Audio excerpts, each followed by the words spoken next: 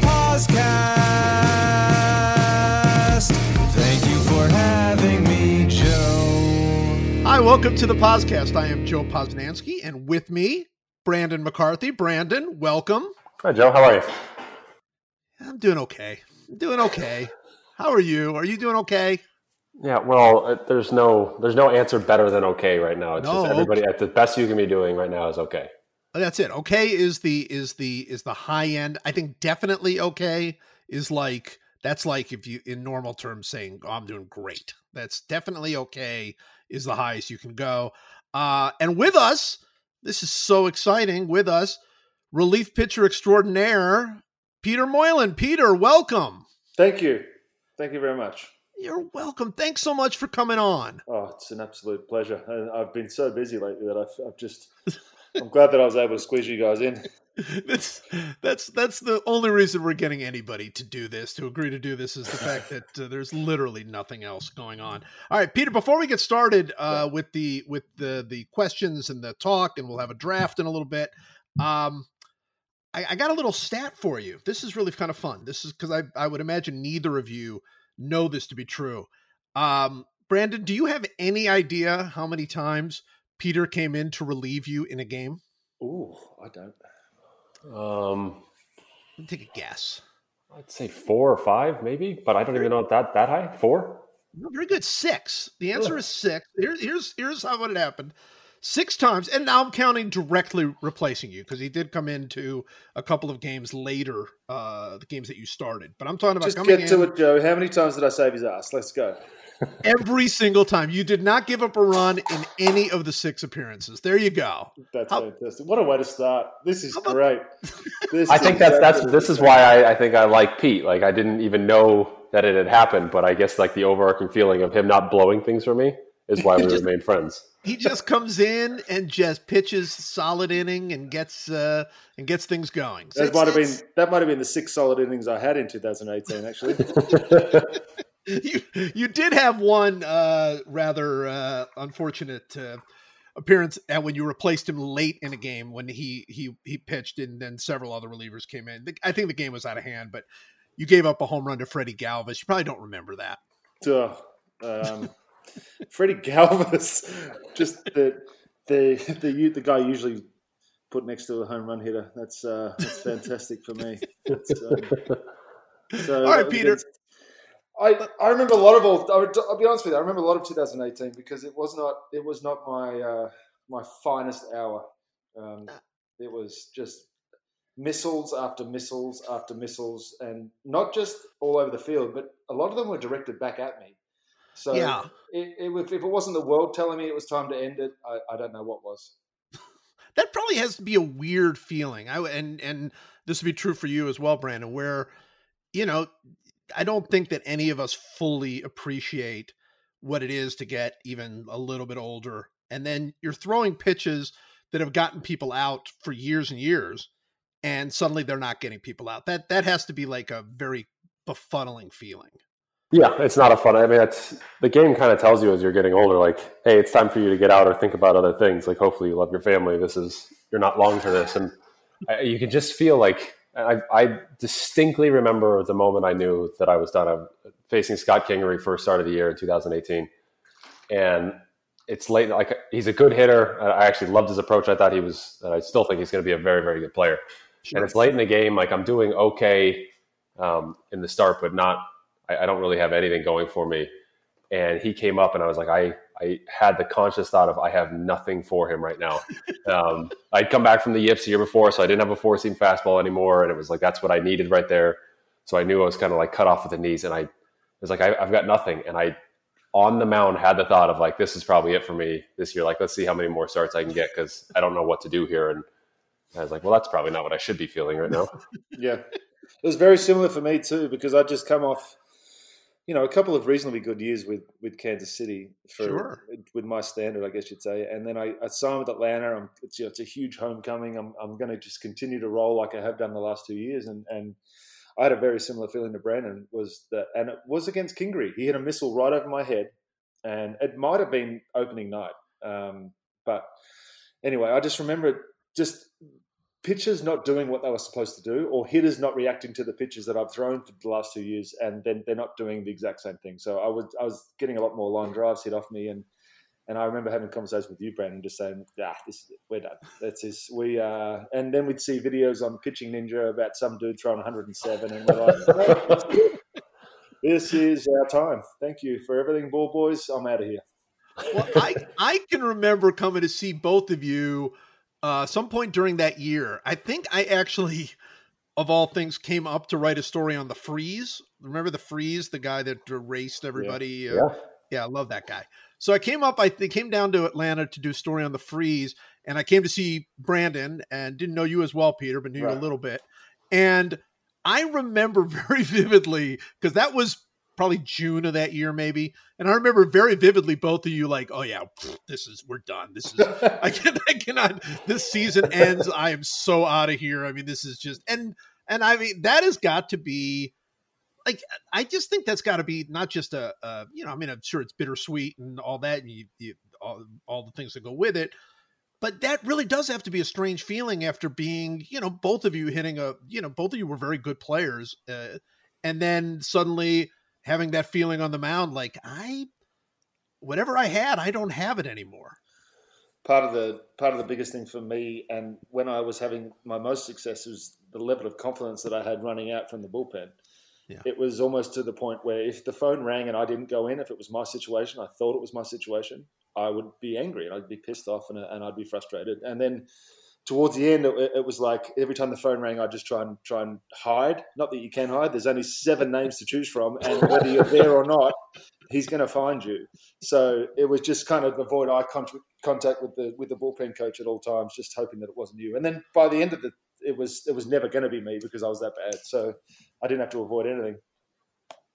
It's incredible. It's just incredible. You lose the feeling of being able to do it consistently. I don't know if it was it for Pete. There were days where I could go in and it was like, oh, here it is. And I've got everything I need. And I feel like I can get anybody out. And I feel like even now I could go pitch in games and get outs. It's the idea of like, I would have to stop and then do it 5 days later and do it 5 days later. And that's where I know everything would kind of spin that feeling of, oh, this isn't here very consistently. It's becoming much more fleeting. And then you lose that backstop of confidence of I can do this all the time. And then it's like, well, hope to God today's a day that I've got good stuff, because otherwise I'm going to be out of here quick. Right. But that is interesting too. I mean, I think we think about it somewhat with golfers, because golfers, even older golfers, Tiger, obviously, will have that week where they're back. And, I mean, Tom Watson had it when he was 60 years old, where for 1 week, it's like, it works and I'm at my best and I, all the tools that I had, I mean, maybe I don't hit it as far or whatever, but all the tools that I had are still there. And then of course the next week completely, useless on that level. And that is interesting to me. I mean, both of you probably feel like if you had your very, very best stuff, you could go out there right now and still get outs. Yeah. But it's also a big difference between a reliever and a starter too. As a reliever, you don't have time to worry about it. It's just the next day you're up again. As a starter, you've got 5 days to sort of work things out and figure it out and try and avoid doing what you did if you had a bad outing the one before. Whereas, as I just said, the reliever mentality is, oh well, I'll try again tomorrow, see what happens. Well, how good were you at that, Peter? How good were you at not necessarily in a performance standpoint, but in a mental standpoint, pitching the next day after a bad outing and having it out of your head? If it was one in a row, it wasn't usually that bad. But if it sort of manifested into a couple in a row where you've given up runs a couple of times in a row, and it also depends on where you're at in your career. Early on, I would have been looking over my shoulder, waiting for someone to tap me and tell me I'm going back down to the minor leagues. But towards the end, it was like you just had to figure a way to figure it out. And with video and Brandon, you and I would go out to the bullpen and try and throw different pitches with different grips and different release points, and it was a constant just adjustments day to day, late. Whereas early on, it would just become natural. You just go out there and do it. You didn't have to think or work your way through a lot of situations. It just becomes an impossible uphill task. You just feel like you're always chasing. And the hardest thing is, I think, as you get older, that's where I really struggled, is that when you're young, you're stupid. And so even when you think you search and you go like, there is no consequences. You don't realize, like, I mean, you might be scared of failure, but everything is a little bit easier. There's there's less rough edges on everything when you're young. As you get older, you realize, okay, this is what happens if it goes bad. This is how I'm going to feel. I want to avoid that feeling. I know what's coming. I've got to. Your mind it swirls more easily. I think it develops more anxiety as you get older, and so the world is much more painted in, and so the failure becomes scarier. The chasing becomes harder. It's just a much harder road to hoe, I guess. Yeah, I mean that makes perfect sense. I mean, it's especially when you're the thing that always strikes me about really young players that come in is, especially if they've just dominated in the minor leagues. I mean, they come in, they're indestructible, absolutely indestructible, and if they go into a little bit of a slump, whether as a pitcher or hitter or whatever the case may be, their minds tell them like, this is nothing. I'm totally going to get out of this. I'm great. I mean, there's just this total feeling. I mean, I'm sure it comes with other things and experience and nerves and all that, but to use a golf reference again, Jack Nicklaus always said that the problem with old golfers is putting, that it's once you've seen a lot of balls not go in, like that gets into your head. And I do think that when you're young and you've just been great your whole life, you feel like you can do anything. Yeah, 100%. All right, Peter, this is what we really have you on to discuss. This is really the most important thing. Okay. Who is the greatest Australian Major League Baseball player? Am I allowed to have, obviously there's a easy hitting answer, and that's Nielsen. Right. Yeah. Pitching's a little different, and I haven't really dived into everybody's stats, but I would have to say that probably Grant Balfour had the best numbers, maybe. Okay. Lloydie had a great run with the Yankees there for a while. Sure. And he was one of the first ones to do it. But I think that Liam Hendricks is probably going to end up being the best pitcher to come out of Australia. Interesting. If he continues to throw fuzzballs at 100 on the corner, then yeah, I think that's he'll do that for a long time. That does tend to be effective if you can do that. But I think I was just looking over the numbers. Dave Nielsen, by the way, is like nobody's close. Nobody's close. Exactly. Nobody's close. I don't know why there haven't been more effective hitters. I can tell you my theory. Okay, I want to hear it. Okay, I think we don't get exposed to the level of baseball that you guys get exposed to at an early age. So we don't start playing, well, at least as me as a junior, I didn't start playing baseball until I was 12 years old. Okay. So I was still playing T-ball from the age of 6. We don't develop the hand-eye coordination and the ability to hit pitching early on enough in our life. Whereas our pitchers, we also don't have the amount of baseball games that you guys do over here. So our arms are relatively young at the age of 18 compared to a lot of the American guys. So that's why I think there's a big difference between the amount of pitchers and the amount of hitters that have made the big leagues. That's interesting. That's really interesting. It feels to me, I know there have been a couple of guys who offensively, looked like they might have a chance to make it out of Australia, and he's the one that made it. But there have been, as you pointed out, a handful of successful pitchers.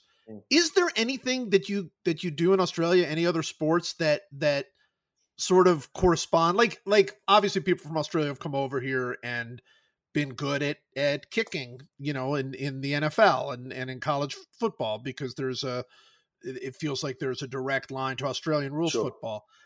Is there anything like that for baseball, or is baseball just so different from everything else?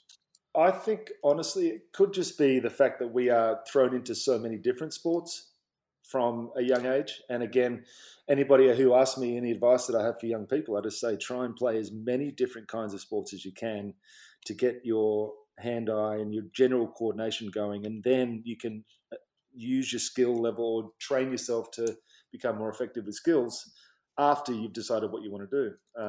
But we also don't get the choice of the best athletes in Australia because it's not a popular sport. Baseball is not a popular sport in Australia. So a lot of the premium athletes will go play Australian rules football, or they'll go play rugby, or they'll go play soccer, or they'll play basketball even, or netball, or whatever it happens to be. So, we as baseballers in Australia have always had an uphill battle, but I feel like with the success of someone like a Lloydie, Nielsen, myself, Hendricks, Balfour, Luke Hughes, the more exposure we get, the more popular it becomes. How did it happen for you? Oh, how long you got? You said you want to keep it within an hour, right? Well, it didn't happen easily. I signed as a 17-year-old. I'll give you the short version. Signed as a 17-year-old out of Australia with the Minnesota Twins. 1996 was my first year. How did they see you? We had scouts. I'm not sure every team. There was a couple that still weren't back then, but even back in 1996, there was still at least half the teams were represented by not so much scouts, but they'd have liaisons, I guess, that they would use, or references that they'd use over here. And we have a national championship every year for under 14s, under 16s, and under 18s. Every state will send a team for every age level, and they'll compete for 2 weeks in a tournament. And usually scouts will come out and try and see you from there. And I was seen by a scout by the name of Howard Norsetter, signed with the Twins, and spent 2 years in rookie ball, and then got released after my third spring training after an incident on Fort Myers Beach. That you would rather not go into. Exactly. I mean, I got arrested I was down at a spring break party on Fort Myers Beach, and I was arrested. And there was a bunch of other things that happened prior to that led to me being released. But that was the clincher. That was the icing. So you went back home. Went back home. I decided to stay in Sydney at this stage. And I was working every job you can think of. I was a pool plumber. I was a glass splashback installer. I was a concreter. And eventually I landed a job as a security system salesman for a company called Secom Security. They're a Japan company. Okay. They gave me a retainer and a phone and a car, and they said, go for it. And in 3 months, I made about 3 sales calls and spent most of my time driving from Sydney Beach to see what the view was like. So that was fun. And then somehow I got poached by a pest control company to come down and sell pest control down at the southern beaches of Sydney. So I did that for about 8 months. And then I moved back to the city of Sydney, and that's when I was doing the glass splashbacks. Moved to Melbourne after this. I love this so much. I moved to Melbourne after that. I got married to my first wife. And then that's when I really eased into the sales jobs and started selling stuff like upholstery fabric. I was a big upholstery fabric guy for a while. Sure. Then lift chairs. I also sold lift chairs to nursing homes and retirement villages. I think that's actually, coincidentally, I think that's how I blew my back out the first time, because I was trying to carry these freaking recliners out of a Mercedes Sprinter van just to make a sale. They were $1,400 recliners. I'd make a couple $100 just to try and make the ends meet. So then all hell broke loose when I met a mate of mine that was he was president of the Australian Baseball Federation, and he owned a pharmaceutical company. And hold on, let me go back for a second. This is going to be all. I actually went to Taiwan in 2003 and pitched for a month in Taiwan, and no surprise to anyone, I blew my back out, so I had to come home. That was when it all sort of started. That was downhill. I started coaching, and I figured my career was over at that stage. I had 2 back surgeries. I tried Taiwan. I tried America, and nothing had worked. So that's when I really dived into being a salesperson, was working as a pharmaceutical rep, was enjoying it, had a great life, was still pitching and coaching. And then as part of this pitching and coaching job, they asked me to come down to the state team's practice game against another state to see if I wanted to play. And there was Australian scouts there looking at other Australian players for the 2006 World Baseball Classic. Okay. I happened to catch the eye of John Diebel while I was pitching because he had a radar gun on me. Mind you, I'd never topped sort of 91 miles an hour while I was a professional. So he had the radar gun on me. It's 2005, and I'm throwing 96 miles an hour. Jeez. So he then comes to me and says, do you have any idea how hard you were throwing? I said, no. He said, well, you were sitting 93 to 94, and you touched 96. And I was like, this is insane. This was in October of 05. and the World Baseball Classic was in March of 2006. So he gave me those 4.5 months to get myself into shape and see if I could make the team. Ended up making the team. And that was the goal that I'd set myself. That's all I wanted to do. I wanted to prove to myself and a lot of people that had doubted me years ago as to why I got released. Because if I'm completely honest, I was a mess as a 17, 18, 19-year-old kid. So, everybody looked at me and sort of was like, this guy's a complete moron. He's never going to do anything. And I'd heard that a lot throughout my life. So for me to be able to come back and do what I did in 2006 and make the Australian team, I felt like I'd done all I needed to do. I'd proved to myself and everyone else that I could have pitched at this level had I been able to get myself going in the right direction. So I pitch against Venezuela. It's my adrenaline's off the charts. I've come from club ball baseball, and I'm facing Bobby Abreu and Miguel Ordonez and Miguel Cabrera. So that in itself was just unbelievable, an unbelievable experience. And then the next day, I get the Braves, and they called me and they said, "Hey, we're interested in having you come and pitch for us, obviously in the minor leagues." So I had a discussion with my then pharmaceutical boss, and I said, "Hey, you might want to find yourself a new sales guy because I'm gonna give this thing a shot. I'm gonna see if I can make it to the big leagues."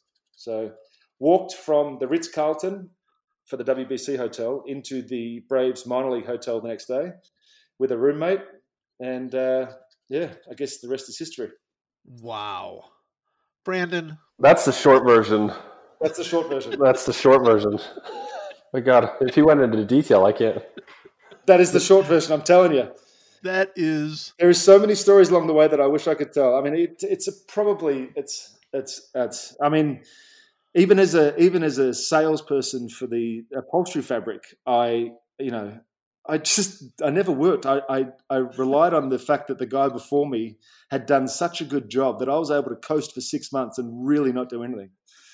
So when I say I was a good salesperson, I think I'm really good at being able to talk to people. I don't think I'm really good at selling things. That is just the most insane story imaginable to get to the big leagues, which is crazy, because then once you actually did sign with the Braves and pitch in the minor leagues, you got to the big leagues kind of quickly, right? Yeah, it was. Well, Joey Devine, actually, I was listening to your podcast with Sean, and he mentioned Joey Devine, and he was the guy that actually got injured that allowed me to get to the big leagues. He hurt himself on a West Coast road trip, and They were on their way back to Atlanta, and I got the phone call, which was one of the coolest phone calls I've ever received in my life. Hey, I know you're in beer league 6 months ago, but we want you to come and pitch against the Phillies, if you don't mind. It's just, Brandon, your story is just not nearly that. No, mine's absolutely boring. I mean, the only people it's interesting to is me and my parents. Like, it's like, guy plays youth baseball, goes each step along. Pro baseball says you can come play for us, and then a little bit later I'm in the like. That's it. It's so boring. You've had the major league career, which is what a lot of people have had. Yeah, it's pretty standard. There's nothing to it. It's just it's incredible. It's absolutely incredible. And but the crazy, I was just going to say that was cool, and that was probably top 3 highlights. But honestly, getting back after all the shit that I've had to deal with has been 1 and 2. I mean, I've signed player coaches deals to try and keep myself in a uniform. It's just, after 2015, everything I did was basically house money. So that's why I think I was able to enjoy those last 3 years as much as I did. What a blast. And then after 2018, didn't you go play did you go play in the Czech Republic? What did you do after that? I did. I was gonna go play in Italy, and then the person that I'd spoken to in Italy, the league was going through some changes, and it was going to end up being a little bit too hard. So I had a mate of mine that had become a pitching coach in the Czech Republic, and I just thought, you know what? I'd never been to Europe. This is a good opportunity to get free flights over there to take the family and check it out. So I jumped on a plane and went to the Czech Republic for 3 months last year. And you played, or did you just coach? I actually started. I was starting every Friday. So they play Friday, Saturday, Sunday, and I was promised that I could get the Friday night game so I could leave on Saturday and travel for the week and then come back and pitch the next Friday. I didn't do there wasn't a lot of in-between activity. It was mainly just traveling around Europe and trying to get as much in as I could. And then I'd come back and pitch every Friday, throw 100 pitches, and off I'd go the next day. What was baseball like in the Czech Republic? Very similar to the way it was in Australia about 20 years ago. Okay. They're very new. They love playing. All these guys they have regular jobs. My shortstop was a firefighter. One of the starting pitchers was a gynecologist. There's actually a movie coming out. I'll send you guys a link to it. There's a movie coming out about how the Czech national team is just made up of a bunch of guys that are kind of like us in 06, where I was a pharmaceutical rep. The Australian team I'm talking about. They're just regular guys, and they just love to play the sport on the weekend. Brandon, did you ever think about playing overseas, doing some sort of nutty, probably Japan, but anywhere, just giving it a shot?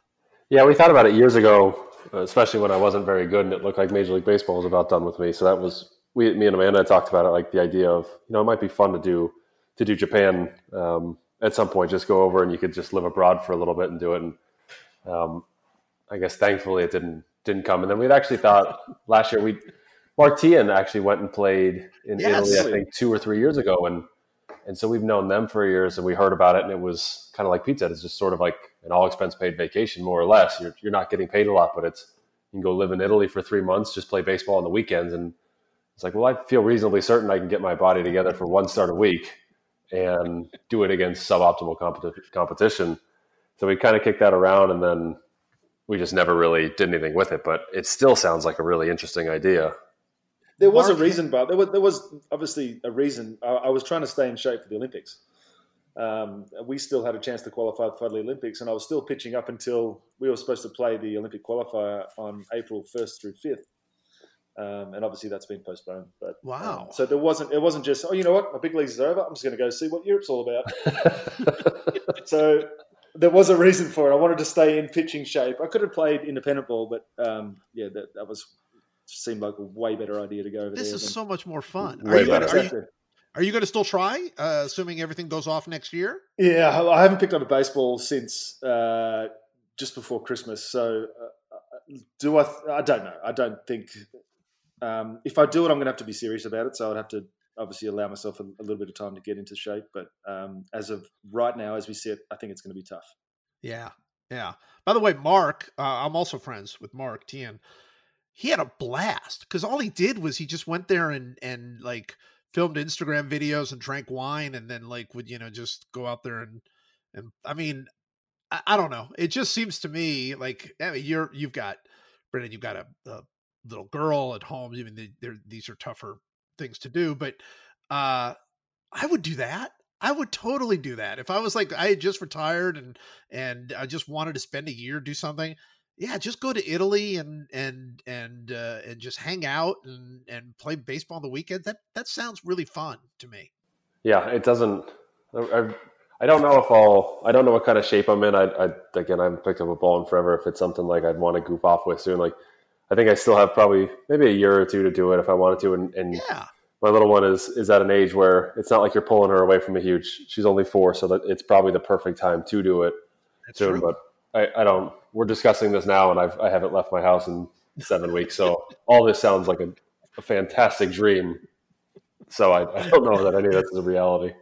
Everything is a dream. When you say you don't know what kind of shape you're in, I'm assuming you're not fat right now. I don't think I'm able to get fat, but you might be 170 pounds right now. I can get my version of fat, which is just where it just looks like a melted candle. But otherwise, that's about it.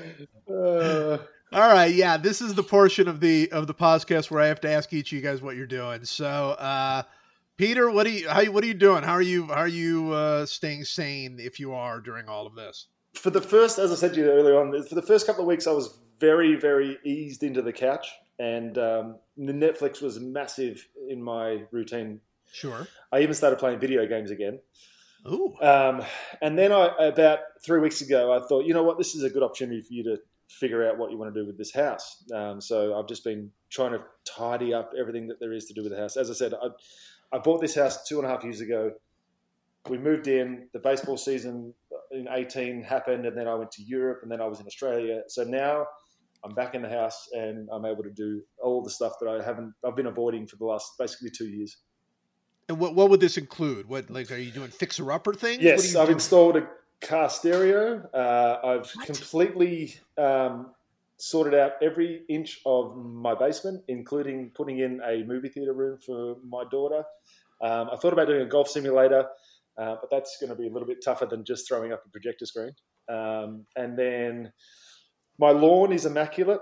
My my pantry looks like I could be on my own cooking show. I bought a sous vide machine, so I've started sous videing food.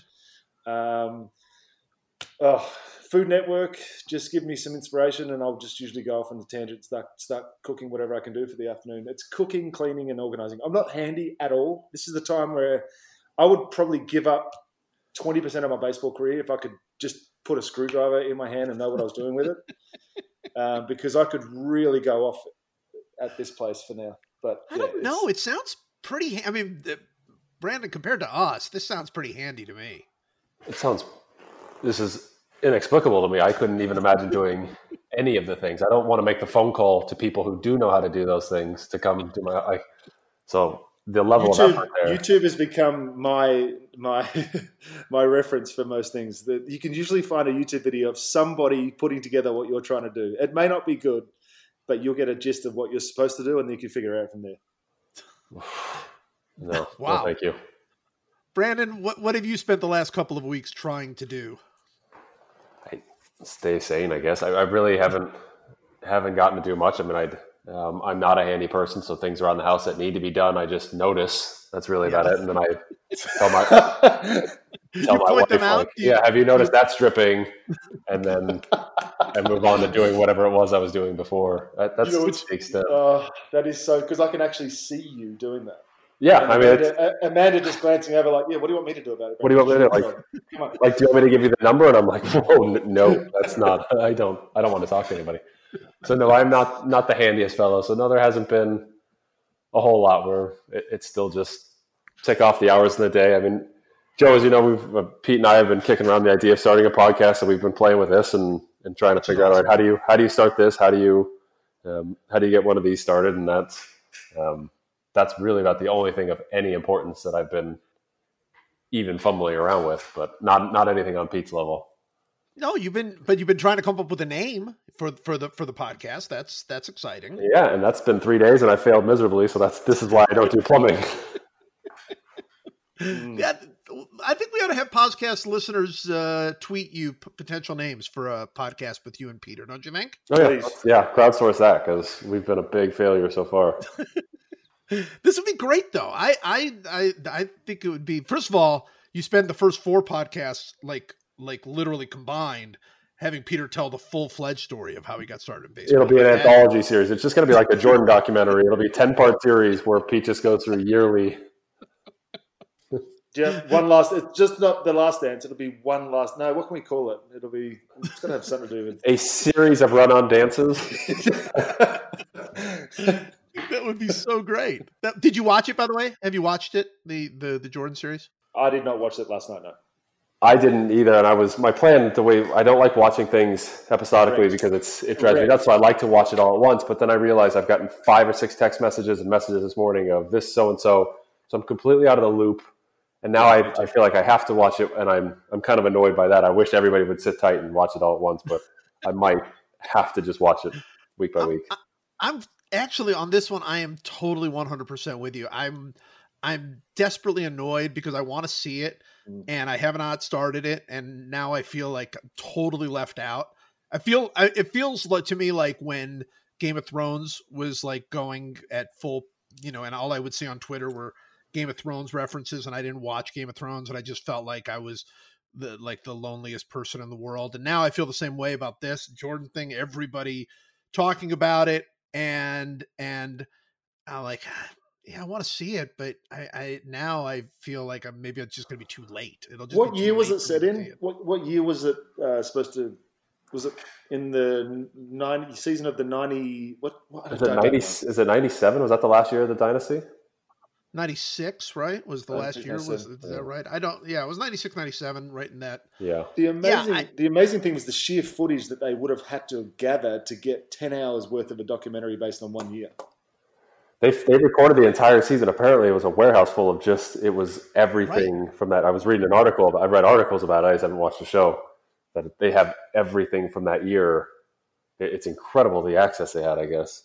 Yeah. Yeah. And apparently they didn't even know what they were going to do with it. And I think Jordan finally gave permission to go ahead and use it. Marissa, our producer, is telling us that it was focused on 97.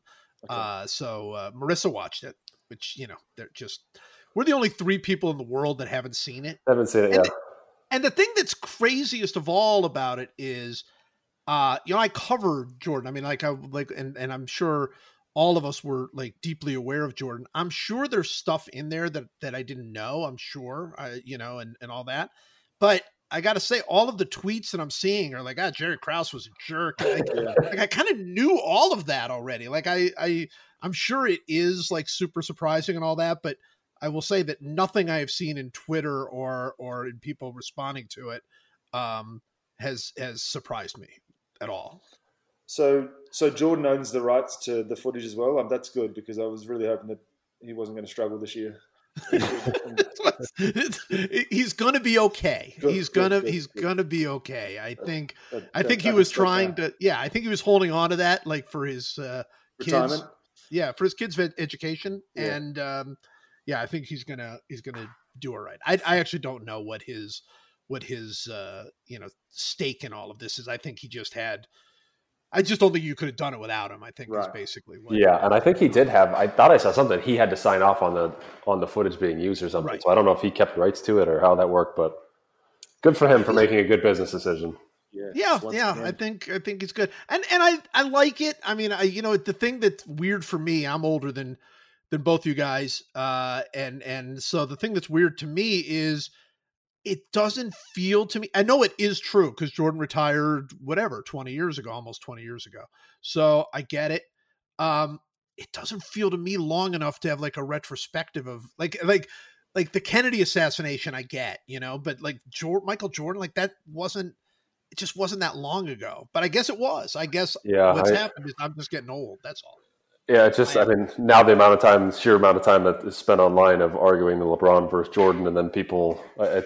I'm just, as you know, I'm not a basketball fan, so I just see it all the time. But it's I don't care. They're both very good basketball players who tried their best. Let's just all give them a round of applause. And why do we have to rank them? I don't know. That's what I can't figure out. And this probably doesn't bode well if we're going to start a podcast that we don't want to rank people. Because that's all it is. That's all anything. That's all this is. But I'm not quite certain of why it's so important that we all come to a consensus that no, he's number 1, he's number 2. All right, let's go back to work. I don't get it. Yeah, as somebody who just ranked the 100 greatest baseball players, I really appreciate you saying that. Hey, did I make it, or you just missed? Okay, because I after last week's or the week before's episode, I went back to look at my baseball reference page. Yes, and I'm actually ranked number 525 reliever of all time. So yes. I don't know if you want to put that in my next year's arbitration.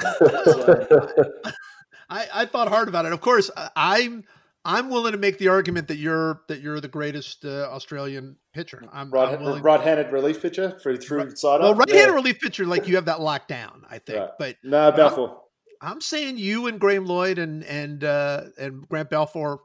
I think you're right there. I'm just saying because especially how late you started your career for all the reasons that we've gone over. I think you're right there. All right. It is time for us to do our draft. So, Peter, this is what we do. We draft stupid things, and we never really even explain what the sort of point of the draft is. We just draft things. So this week we are drafting the 5 funniest things that we've ever seen on a baseball diamond. Right? Yeah. Is that it, Brandon? Is that fair? Yeah. The only thing you didn't tell me there was going to be 5, Brandon. You said there was going to be 1. Golly, I racked my brain for 5 things now. I told you there was going to be a draft. How many 1-round drafts do you know of? I was never drafted. I've never had these draft things work. He doesn't care about drafts. I can see that. We'll help you out. We'll help you out. I have some extras because I'm going to, but we'll see how that plays out. Brandon, you're ready for this, right? I think so. As long as I have 5, as long as nobody takes one. And I don't remember if we ever set a ground rule that, do you have to have been there for it, or is it just that you've seen? I hope not. No. Just that you've seen, even if you've seen it on television, it doesn't matter. It doesn't matter. As long as even if you've heard about it in great detail, you could probably use it. It doesn't, I don't think we have shut the microphones off for a few of the ones that I've got. We definitely don't need you to have proof of purchase or anything. Peter, since you're our guest, you get to go first. Okay. I think the funniest thing that I've witnessed on a baseball field, and I actually had the pleasure of being in a clubhouse with this guy the very next year, was Chad Qualls when he did the epic fist bump, fall over, roll into the third baseline back in the day. We were in spring training with Houston the very next year, and the first thing he said to me was, dude, if you ever want to reinvent your career, go to Miami because you just give up 400-foot bombs and they get caught. And the second thing he said was, it was one of the most embarrassing things I've ever done. He gave it the almighty heave. It's like his ankle and knee gave way at the same time. Just like a tripod leg just broke. And he fell to the ground and rolled over. It was absolutely perfect. I loved it. That is a great one. That is an absolutely great and hilarious thing that happened. Very good. That's an excellent. You've taken the lead already in this draft. All right, Brandon. I was 1 of 1. That's not that hard. Well, it might be downhill from here. I can't say. I can't say for sure. All right, Brandon, your first pick.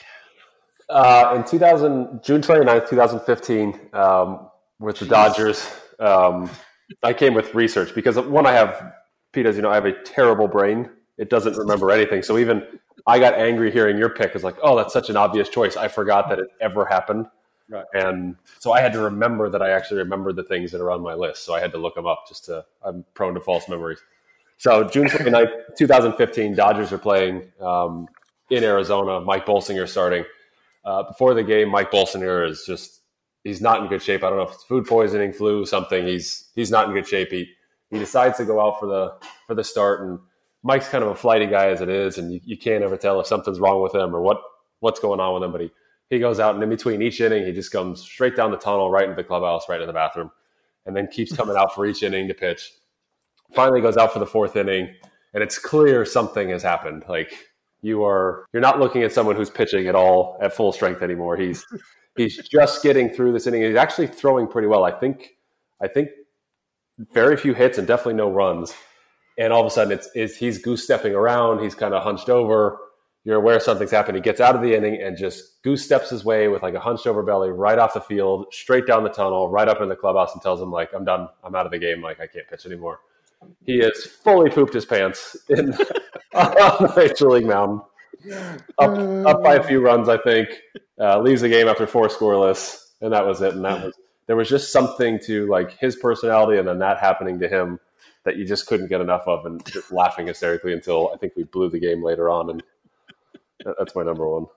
Joe, if you don't mind, can I jump in? Because I feel like Brandon's leading the witness a little bit here. And I have a story from our last year together and Getaway Day, very similar. We're in Detroit, we're in Lakeland, and we're getting ready to jump on the flight home. We're all in our suits. We're feeling great.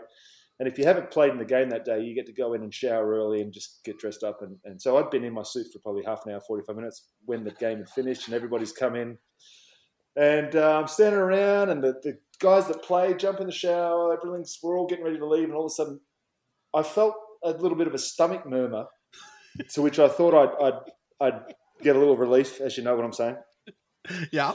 That said relief became a little more than what I would have expected it to be, and I then had to run full suit into the bathroom, drop said drawers, replace jocks with commando, and fly commando all the way home to Atlanta. So that's my shitting my pants story also.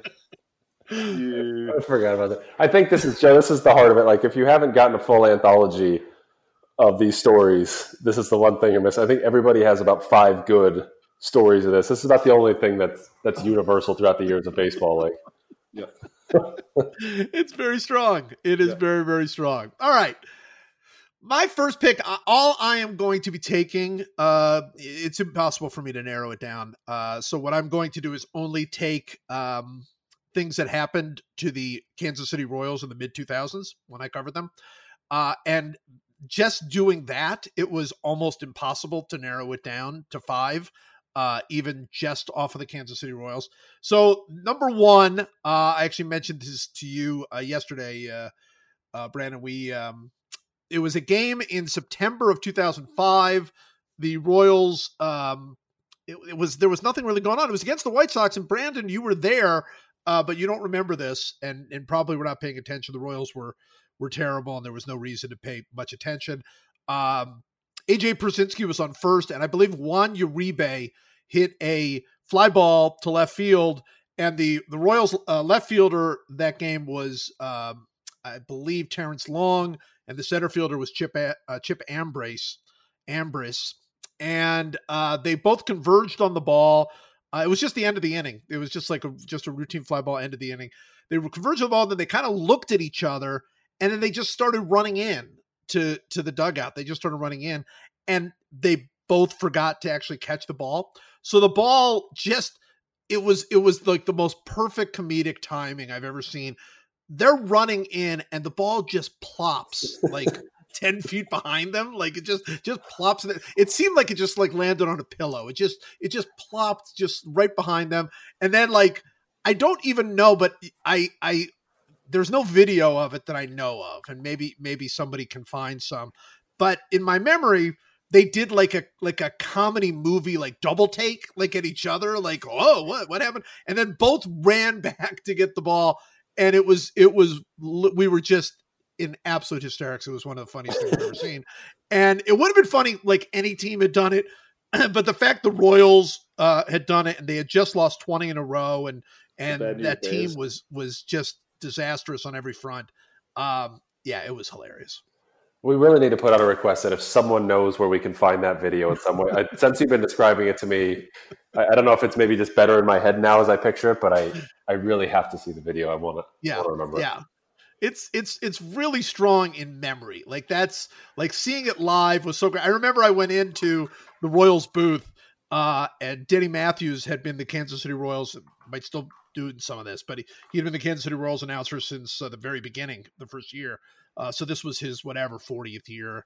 And I said, Denny, you ever seen anything like that? And he's like, nope. So I just feel like that was a very, very special thing to have seen. All right, Peter, have you come up with a second one? Did you? I've already done my second, but I mean, the only third one I could really think about was, I think, as far as uncomfortable funny moments, because I put myself in this guy's situation a lot of the time, was when Michael Morse had to do the air swing, grand slam swing. Oh, yes. And run around the bases. Can someone please to this day explain to me why he had to do the swing and couldn't just say it was a home run and go? Yeah. Do you remember what happened? But do you remember he had to run backwards around the bases to get back to home, then air swing, and then run? Everything about it made no sense. None whatsoever. And today's day and age with the video replay, it obviously wouldn't have happened. But back then it was, and I felt like it took 12 minutes for them to make that decision. So everyone was just sort of standing around in the middle of a baseball game thinking, well, this is not supposed to be happening this way. It was kind of funny, though. I mean, it was funny to see it. Look at his reactions. If you go back and look at the video and you look at his reactions of him doing that, it's just comical because he's like, I don't know what I'm supposed to do. He's running. He'll run in one direction, and then he'll go back the other direction, and then he'll start another direction, and then he's looking around for advice, and everyone's like, I don't know what to do. In the middle of a Major League Baseball game, people had no idea what they were supposed to be doing. Nobody understood it. It was so weird. It was just so weird. That's a good one. There's so many baseball moments that I always imagine, like, because there's these weird little oddities that happen in the game that I hope it's the first time to ever see a baseball. I just picture like a European tourist coming over and checking out a game and then just sitting there and like, what was that? Like that didn't match anything else I saw. Someone has to explain that to me, and everybody around them goes, I don't know. I don't know. Yeah. I like it. All right, Brandon, your second pick. My second is October 3rd, 2007. Ted Lilly facing Chris Young in their division series game. Ted Lilly gives up a a massive home run to Chris Young to put the Diamondbacks up 3-2. And Ted Lilly, after he throws the pitch and sees the ball just rocket off Chris Young's bat, he twirls around and hucks his glove into the ground on the mound. And it just gives me such immense joy. I can watch the GIF over and over and over and over again because it's just such a petulant move. And I don't know if maybe it's just because he's even left-handed. It just looks so like childlike. And just knowing that feeling of giving up so many home runs where you're like, I just want to throw everything in the world, especially the glove, and have always restrained it, to the fact that someone actually did it. I think this is the good quitting story when you finally tell a boss, like there's just something that he did the thing nobody else has done. And I laughed to this day. Beautiful. It was beautiful. It was very, very like Bad News Bears. You know, it was very just throwing the glove to the ground and his expression, his facial expression was just like such rage. I mean, it was just so.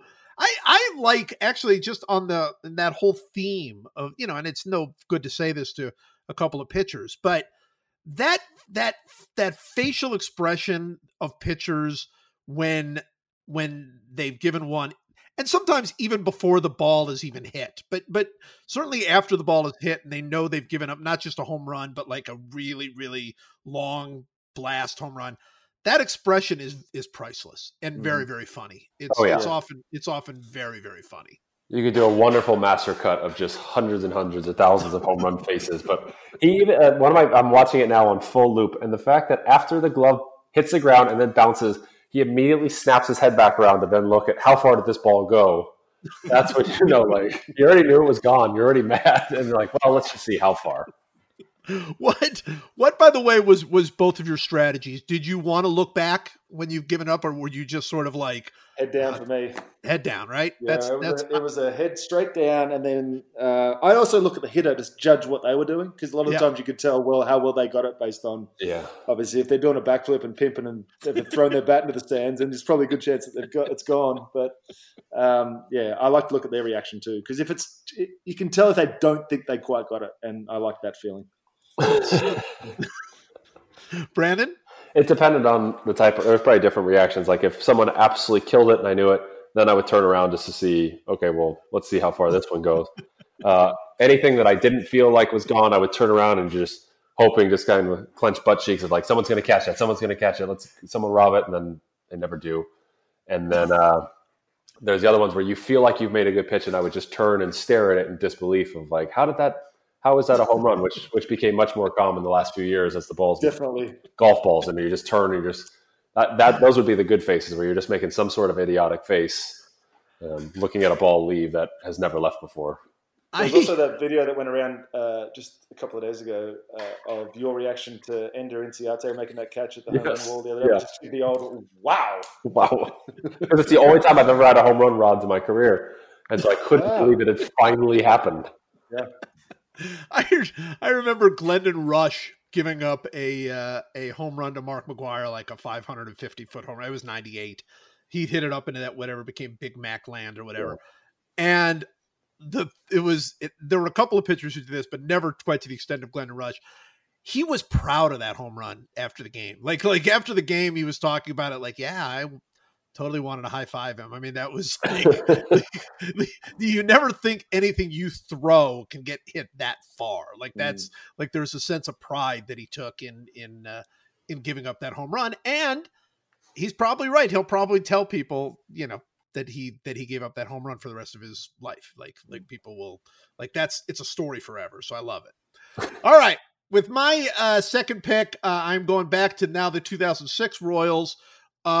For a while there, do you guys remember Kerry Robinson? You remember him with the Cardinals? I don't know if either of you ever. I remember the name for sure, yeah. I faced him. Yeah. The Royals traded for Kerry Robinson more or less at the end of his career, and he was playing center field. It was a Sunday, and I was not there for the game, but I was watching it on television. I actually had to speak somewhere that night, and I remember I was sort of preparing. I was getting dressed to go to the event, and I'm watching the game, and I don't even know who it was, but they hit a long fly ball to center field, and Kerry Robinson raced back and climbed the wall, like in very athletically climbed the wall, and the ball landed like 8 feet in front of him and bounced off of the warning track and went over the fence for a ground rule double, while he was sort of like Spider-Man on the wall. He was like holding the top of it and like still clinging, and then the ball just bounced right over his head. Again, perfect comedic timing. But what made that one even better was the umpire called it a home run, because he got fooled by the fact that Kerry Robinson had climbed the wall to catch this thing. And Buddy Bell was, I believe, the Royals manager then, and he raced out to scream at the umpire that it was not a home run, it was a ground rule double. And you could see the umpire's like look on his face was like, well, then tell your guy not to climb the wall. Like he was sort of like, I don't understand how you could expect me to make that call when your own players are climbing walls on ground rule doubles. I don't understand anything about what just happened. It was ideal and perfect and very much 2000s Kansas City Royals. So, oh God, that's perfect. It's perfect. The great thing is that these get no worse. All 5 of these, they're like 12 that I left off. All 5 of these are utterly priceless. All right. Peter, your third pick. I am going to go with, okay. So this is going to sound pretty self-indulgent, but I pulled a pretty good prank. I'm not going to say the year. I'm not going to say the team, but you guys would know that during spring training, you tend to look around the clubhouse and see the guys that are getting a lot of equipment and see the guys that aren't getting a lot of equipment. Sure. And I was one of those guys that would very rarely get anything, was not a big sponsored guy. But there was a certain guy in the clubhouse that was always, every day, would come in and just wanted to have stuff. He just loved the idea of getting free stuff. I guess that's what it was. Right. So every day, if there wasn't a package on his chair, he'd be furious. He was waiting on a pair of shoes to come for about 2 weeks. And eventually, because we were right next to him, I said, you know what, this is too good to let go. So I ordered a pair of size 15 yellow and black New Balance. This guy, by the way, is one of the shortest relievers to ever play the game. So size 14 was not his shoe size. I put on a New Balance letterhead. I wrote the letter out. I misspelt his name, both first and last name. And then I put the letter inside the shoebox so that when he would come in and open it, it was the first thing we saw. Oh, it was just brilliant. It was absolutely fantastic. So he was obviously pretty fired up about that towards the end of it. But yeah, I still have pictures of the boxes. I still have pictures of the letter. It was great. The whole clubhouse was in on it too, which kind of makes me feel like a bit of a dick. But it was fun for the time. It's very good. I like it very much. I think that's excellent. Thank you very much. Brandon, what do you think? Yeah, I wish I was there for it. I wish I had seen. I want to see the video evidence or the picture evidence of those. You got it. Get that thing on there. Absolutely. All right, Brandon, your third pick. My third it's March 16th, 2009. It happened to be a game that I was there for. I'm sitting in the dugout. I'm not starting that day. Frank Catalanato hits a comebacker to Julian Tavares. I think there's nobody on. I can't quite remember. And Julian Tavares gets the ball and just rolls it to first base from the pitcher's mound. Just bowled it right to first base for no reason. His quotes after is like, I don't know why I did it. I felt like doing it. And I remember just this like slack-jawed feeling of first I was thought like, oh, he blew out, so he just rolled it to first. And then he just kept going about as normal. And I mean, we're just all in stitches in the dugout trying to figure out like, what the hell has just happened. Why we've never seen that before. And we just found out it was just Julian being Julian. And it was, at the time, it was hysterical. That's so, he never made anything of it. Like nothing, it just happened and then he went on. And he just felt like doing it, I guess. It was the weirdest thing. And he kept pitching the inning because I think that was either the first or second out. And it was like nothing had happened. Julian had a very long career though. So I guess at some point you got to understand that you got to try and make things interesting. It can get boring out there on the mound. You got to try and throw people for a loop every now and then. I was shocked to find out that Julian played for 11 different teams in the big leagues. That's not record, but it's close to record. And he didn't have like as long a career as some of the guys who have played for more teams. I mean, he just played for a different team for 11 straight years, essentially. I mean, that's quite the career. Quite the career. All right. With my third pick, I am going to choose. So the Royals had a guy in the mid 2000s named Ken Harvey. I don't know if you guys remember Ken. Brandon, you probably pitched to Ken Harvey, I would imagine, at some point. I would think so, but I don't remember anything of any importance. So it's possible. Ken was Ken was like a terrific college hitter at Nebraska, and the Royals drafted him, and he came up, and he actually was he could hit. I mean, he was actually the Royals All-Star one year, which, speaks as much to what the Royals were like then as anything else. But still, he had this weird style where he would have his hands like apart and they would slide together during the swing. It was really strange. I do remember that now. Yes. Yeah. Yeah. It was very odd. And he sort of danced. He was a big guy, but he sort of danced around a little bit in the batter's box. He was quirky. He also was like the unluckiest guy, like, because he was like, he wasn't a terrific player, but he was a pretty good player. He could hit, and he was very serious about the game. He took it very seriously, but he always ended up like being in the goofiest plays. So he was in 3 incredibly goofy plays that I remember. One where he was throwing the ball and he threw the ball right into the face of a relief pitcher, just literally just like a right-hand cross, just threw it right into the guy's face. And it was Jason Grimsley too. So Jason Grimsley didn't take that especially well. Well-mannered man. What's that? He's a well-mannered man. Yeah, I was going to say Jason Grimsley, by the way, very strangely, was the fall guy, right? Yeah. Well, he had this reputation of being, a tough, not a great guy, whatever. But I once brought my oldest daughter to spring training, and we were, she was playing in the dirt or something. And Jason Grimsley, of all people, like came over there and sat next to her and played like in the dirt with my daughter. It was just like the last person I expected that to happen. But anyway, so he had that one, and then he had one where he was like kind of fighting with the tarp on a foul ball that didn't go well. But my favorite one, without question, there was a ball hit to right field. I believe Aaron Guile was playing right field for the Royals then, and Aaron Guile threw home. There was a guy on second, and he was trying to throw the guy out.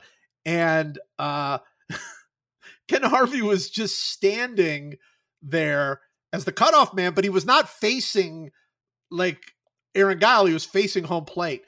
And the ball just whacked him right in the back.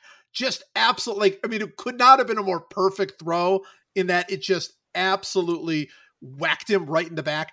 And he fell like he was like somebody had just shot him, and he just fell to the ground. And it is one of the funniest things I've seen in or out of baseball. It is an absolute classic. And so I will always cherish Ken Harvey. My God, I just Googled him and Grimsley, and the other play where Grimsley's trying to cover first, and Ken Harvey comes in running in to make a throw to home, and he literally just throws it into Grimsley at the same time, and they both jump together and then explode. I felt it's in the link. I think I just sent it to you. It is. I had to mute my speaker. I was in hysterics. I almost fell off until you see him on the ground. Both of them in serious pain, maybe bleeding and really hurt. And I still couldn't stop laughing. Even with that image, I was just losing it. It is truly hysterical.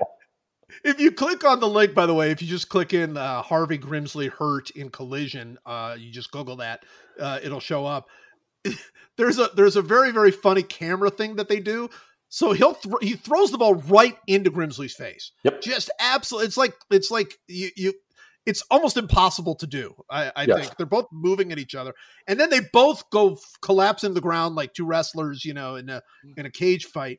But then, like, the camera just goes away from them, and like starts taking a picture down the third base line for no reason, almost like the guy who was taking the camera had just broken out laughing, and they had to like cut to a different camera because of that. It is an all-time classic. And for anybody who puts that link in, if you get to 1 minute 46 seconds in the clip, it shows it up close from the third base side, and you could just see this train wreck coming, and Grimsley's face being on the. It is. Oh my God! It's absolutely a bad video game of like the programmers really didn't do a good job on this. The great thing about the close-up is Grimsley sees it like at the last second, and there's nothing to be done. It's a Muhammad Ali right cross, and there's absolutely nothing to be done. No. And at no point, by the way, does Ken Harvey see Grimsley. At no point does he see him. How did you make that throw without thinking that guy's going to run into your arm path? And that's the second funniest thing, because I'm telling you, the Aaron Guile throw that hits him in the back and shoots him is even funnier. It's the greatest. It's the Roger Dawn reaction. Where All right, Peter, your next pick. I'm just gonna give you a few as one, if that's a little short and sweet ones, if that's okay. I think Kyle Farnsworth picking up. I can't remember. It was the picking someone up, charging the hitter was the best thing that I've heard. The description, to see him charge the hitter, pick him up and flame him on the ground, that was something I'd never seen before or after.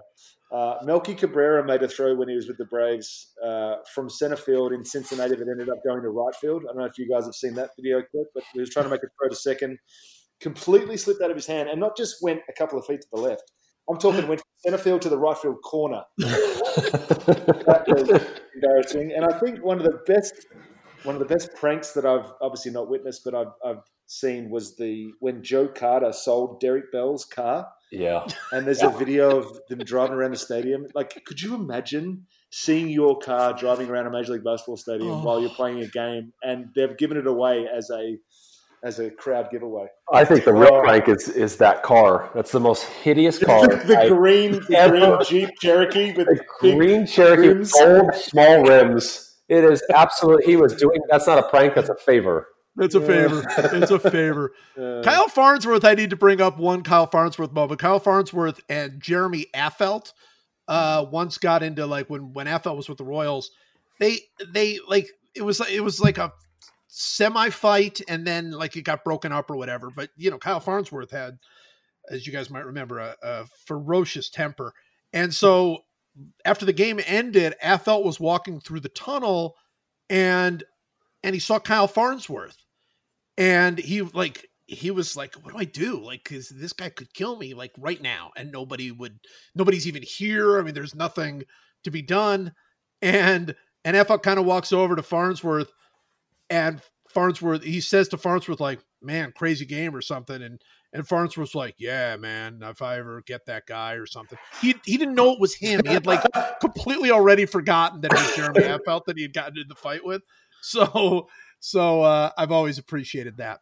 All right, Brandon, your fourth pick.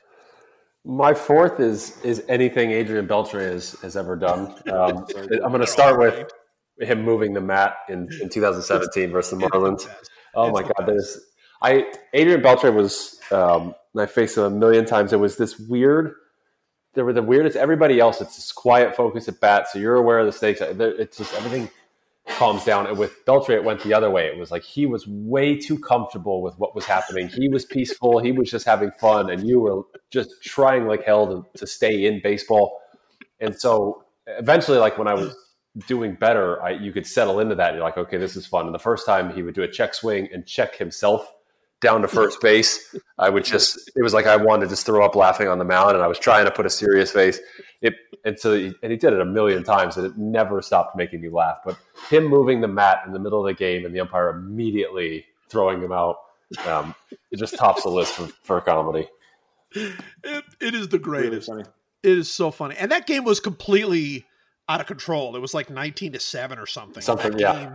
And like the great thing was the progression of Beltre, like because he kept saying get closer to the on deck circle, and Beltre just like he didn't believe him. Like, you're joking, right? I mean, the game is out of control, and he wasn't joking. And Beltre pulls. Oh, it was so funny him pulling that over. Awesome.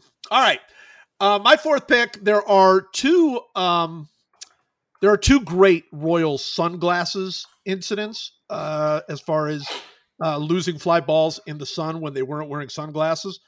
One, I believe, was by Alberto Callaspo, who for some reason the Royals had decided to put in center field that day.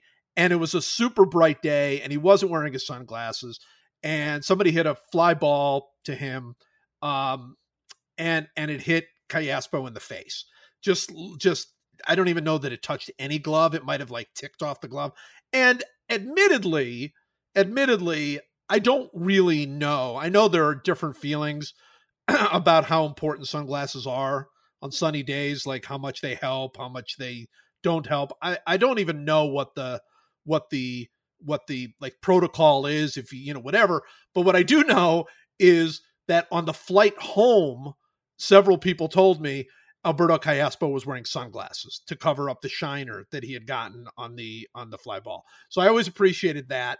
And then even better for me, the Royals had Tony Pena Jr. You guys remember him? When I played with these two guys. Every coach you guys mentioned, I played with. There you go. Yeah. Tony Pena Jr. You might have played with him once he'd switched to pitching. I'm not sure.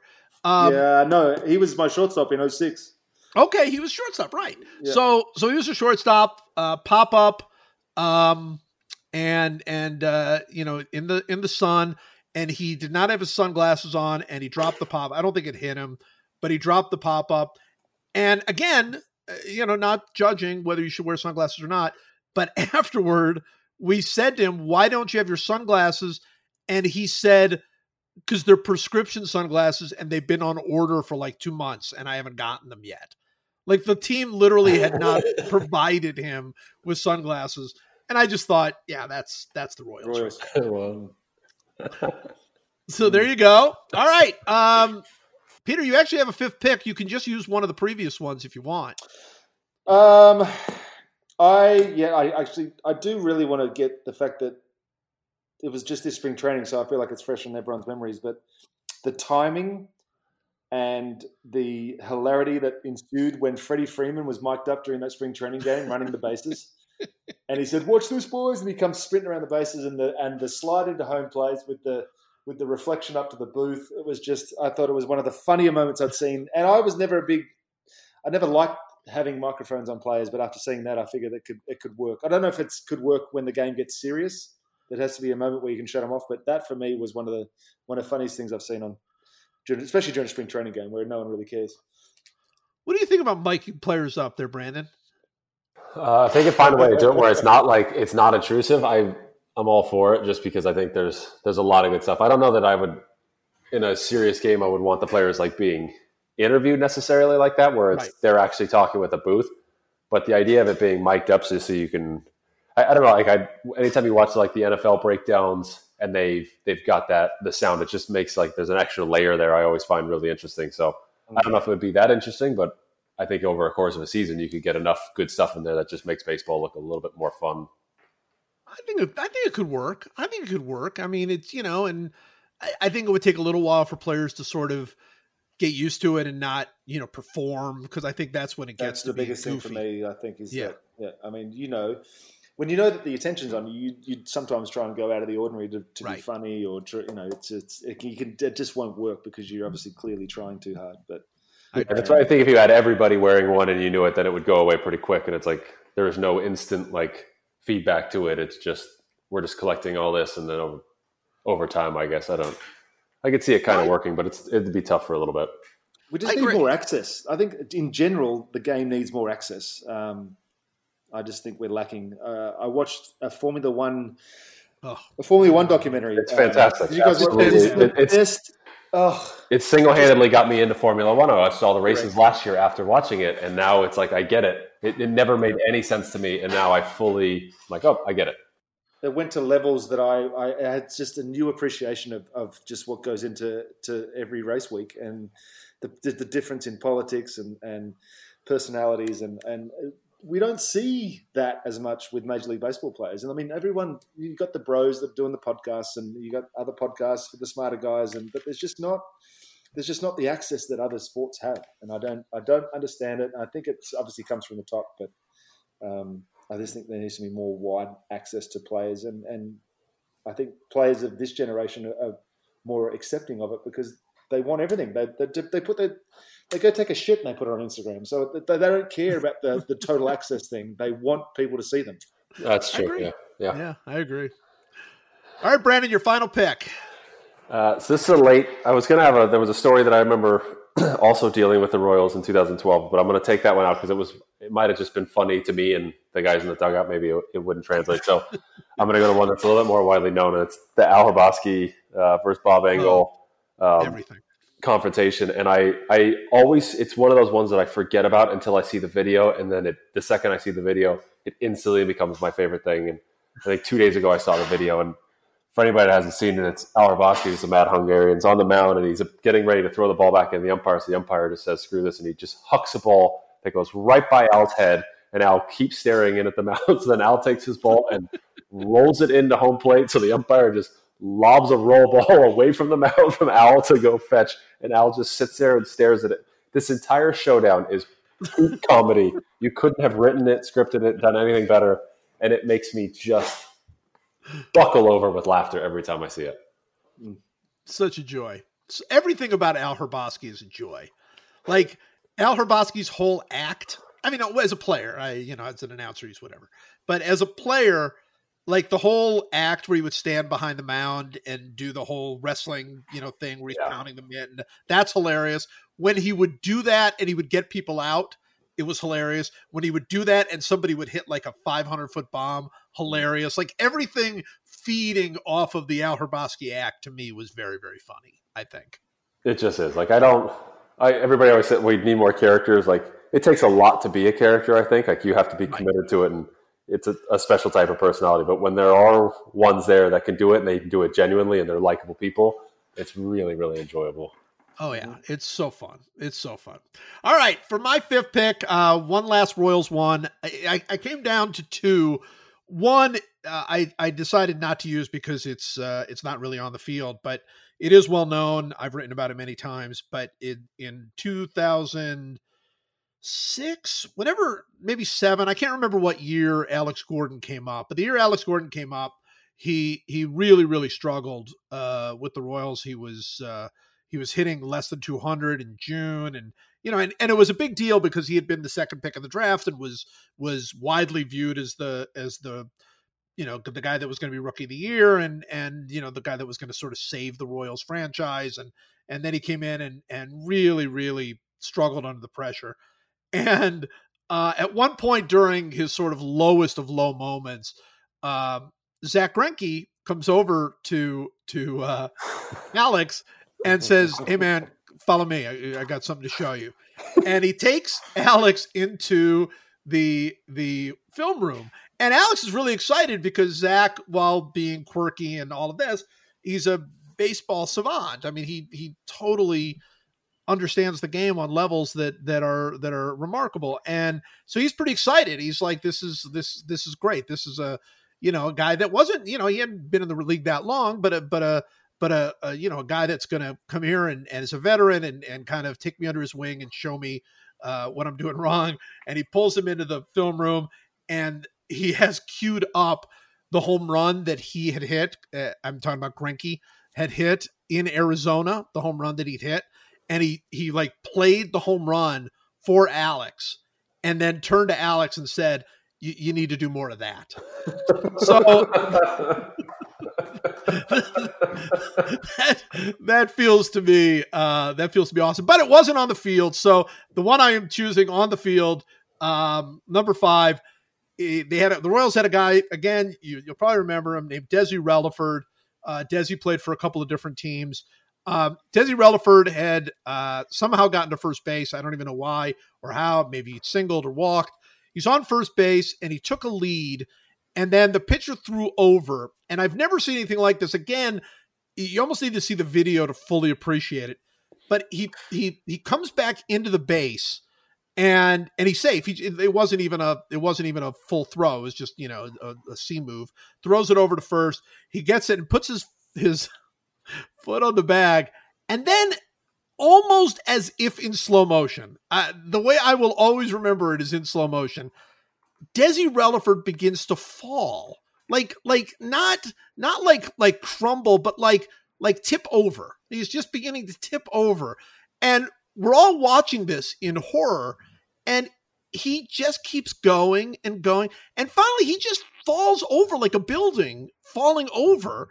And the first baseman tags him and he's out. And I've never seen anything quite like it. Ever. I mean, I've seen guys fall off the bag and, whatever, but you could just see like the way his thought process had to be going in the middle of that was like, you can still save this, Desi. Because like he's falling, but he's like, no, you're okay. You're okay. And then he just fell. It was absolutely priceless. Absolutely priceless. So those are just 5 of the things that I covered with those mid-2000s Royals. So there you go.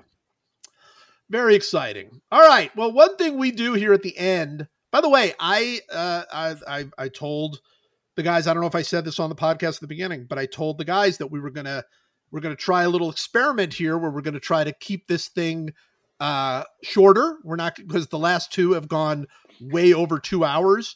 And I said, we're going to try to keep this one shorter, closer to an hour.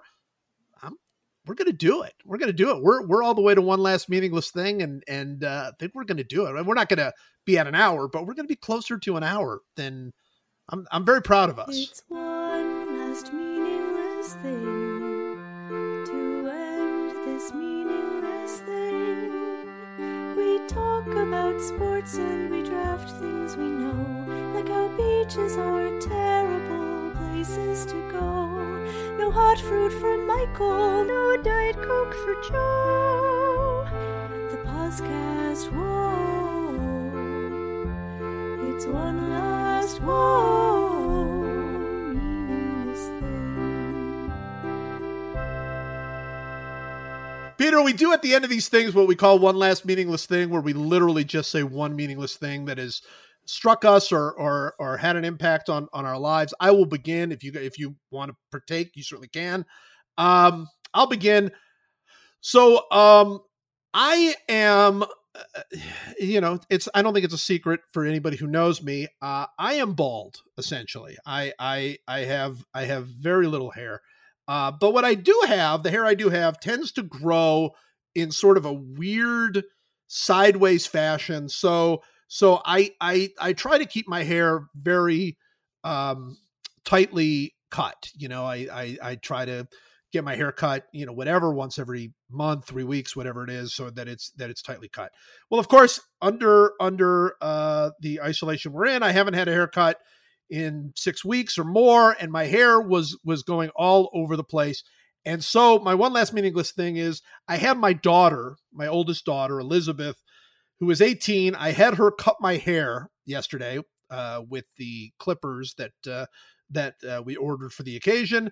And I just want to say that I have been spending whatever amount of money it is, not a tremendous amount of money, but whatever the amount of money it is to go to like Sports Clips or whatever, to get my hair cut. And my daughter cut my hair, and we were all making sort of a big joke about it, the fact my daughter was cutting my hair. She did exactly the same thing that they do. Literally, my hair looks exactly the same as if it had been cut professionally, which tells you, one, that my daughter, could be a savant, like, sort of a hair cutting prodigy. It's possible. Or two, that I have totally been wasting my money, because the way I get my hair cut, all you have to do is just run clippers over it and you're fine. So is it still considered a haircut if that's all you do? Run clippers over your head? Probably. Well, they charge you like it is. Right. I mean, that's the thing. And the thing is, basically, my 18-year-old daughter, the first time she's ever cut hair, and I looked at my hair when it was done, expecting it to be kind of funny. Nobody's going to see me anyway. And I was like, no, that's how it's supposed to look. That's it. That's you pretty much got it right the first try. So that is my one last meaningless thing. Brandon, do you have a one last meaningless thing? Yeah, I've got one. We're doing so good with clothing fabrics. I mean, just really, I don't think we're talking about it enough, like how good we're doing with it. Like I've been so comfortable for the last few years where, I mean, my jeans are stretchy now. They have like a little bounce to them. Sure. Shirts, like you can now sweat in and it dries right away and somehow cools you and it's lighter. But I've been wearing these like Lululemon pants I've had for about the better part of a decade. I've worn them literally every single day of this shutdown for no less than 95% of the day. and they're so good. And you didn't have this 50 years ago. If you had gone through this, like the 1918 flu, you had to wear suits. Suits. You put on wool every day or your rigid jeans, and we don't have to do that anymore. So in these times where everything does suck, our clothes are really, really doing great. Correct. What a great point. What a great point. We should be so thankful for stretchy, comfortable clothes. I think I'm trying to think now during like 1918, were they just walking around in like were they wearing suits? Like, I guess they weren't really isolating, essentially. They were just dying by the. Yeah, and I think if you were sick, you wore those weird, creepy, like Victorian, like white undergarments, and you just that's just what you were in, and those awful things that were probably just horribly uncomfortable to go along with really ugly. My favorite thing is to go look back at the beach scenes from the 1910s and 20s. Oh yeah. What are you guys doing? Just enjoy it. Rip a layer off one time. You know what hasn't improved though through the years? I mean, it's improved, but the one thing that like from the 1930s and 40s and 20s that they wore, that like t-shirt with like the string, like the white t-shirt, that that thing is still around. People are, I don't know how many people are wearing. I don't have them, but they're still around. That t-shirt is still going. That t-shirt also has morphed into a tie-dye hoodie with the rope at the front too. If you haven't seen those around, yeah, that's true. That's very true. Yeah. Peter, do you have one last meaningless thing on your mind? I do. As I said, I was listening to your podcast with former reliever Sean Doolittle, former, and he was talking about his appearances on leaderboards of his baseball reference pages, or you guys were talking about last time. So I thought I'd grace you guys with what I have actually been listed as appearances on leaderboards for Peter Moylan. Games, I've been listed 4 times, which is effectively the participation trophy. Defensive games played as a pitcher, same thing. It's you've just repeated the same thing. Right. 2016, I made the list for errors committed by a pitcher. I was ranked 6th. And then 2017, I was the 4th oldest player in the league. 2018, I was the oldest. Thanks very much. Claim to fame. That is on my baseball reference page. Mentions on leaderboards. That's it. Oldest player. Okay, there are a couple of points I want to make. One is you led the league in games played in 2017. I'm sorry. Right. That's a participation trophy. No, that's awesome. It is. No, awesome. How many times? I mean, that wasn't even the most times you were appeared in game. In fact, it wasn't even close. But man, they were working you out from you coming in for that dugout. You had to be just in shape just to run in from the dugout that many times. Yeah, and throw my 3 pitches and get back in there and do it. I had the greatest Major League Baseball career. It was so underwhelming, but it was so good for 13 years. But the other thing I want to point out about this thing is, in 2007, you were 7th in the league with 80 games played, which is impressive, but did not finish top 10 in defensive games as pitcher. I wonder how that happened. That's a great question. Like who came in defensively as a pitcher? I mean, like, did somebody come in just as a defensive replacement for the pitcher? I don't understand how you could not be in the top 10 in that as well. That seems... Maybe they didn't keep that stat until 2012. Seriously, what the hell is that? What is that stat? And what is any of that? How do those two things not go together? It's one of the things that I'm listed on as appearance on leaderboards. So it is a stat. I know it's a real thing, but it doesn't. I can't make sense of why 2007 you would be up on top. It's just there. Maybe I'm on a leaderboard. You're on the leaderboard. There's no question. Look, you led the league in something. That's what I tell Brandon all the time. Brandon led the league in FIP. I'm sorry. That's just a thing. No matter what, somebody walks into a bar and says, I led the league in FIP. They're wrong. They did not. Yeah, but I'll tell you what, when I walk into a bar and say it, everybody goes, you got to be shitting me. What's FIP? That's usually my league when I'm talking to someone, What's up, guys? I would say if you guys walk into bars and Brandon says, hey, I led the league in FIP, and Peter says, hey, I led the league in games played, they're buying Peter the drinks. That he's likable and he has the accent. He's having an all-night drink while people just look at me and they're like, who cares? Like, is your head okay? You walk in the room and you're 6'47", so everyone's like, "Holy shit!" So already everyone's drawn to you, and then you do the awkward thing where you just try to move around the room and make sure no one sees you, even though you're just attention on. Got it. You just got to do something with it now, buddy. I think "Is your head okay?" is my favorite line that people say. Peter, this was awesome. Cannot thank you enough for taking the time to join us here. My pleasure, guys. It's been an absolute blast. Anytime you guys want to do it, I'm here for you. Yes, we will. Well, hopefully you guys will do a podcast too. We'll have you do like double work when you come in. I don't know about after this. I don't know yet. We have to. It's still a lot to sort out, right, Brandon? He's already told his whole story. This is done. We're going to consider this. We'll just link people to this. We're like, there it is. It's done. Underwhelming career. That could be the name of it. The most underwhelming career. Every week, same one. Awesome, Brandon. Thank you, Joe. Thank you so much.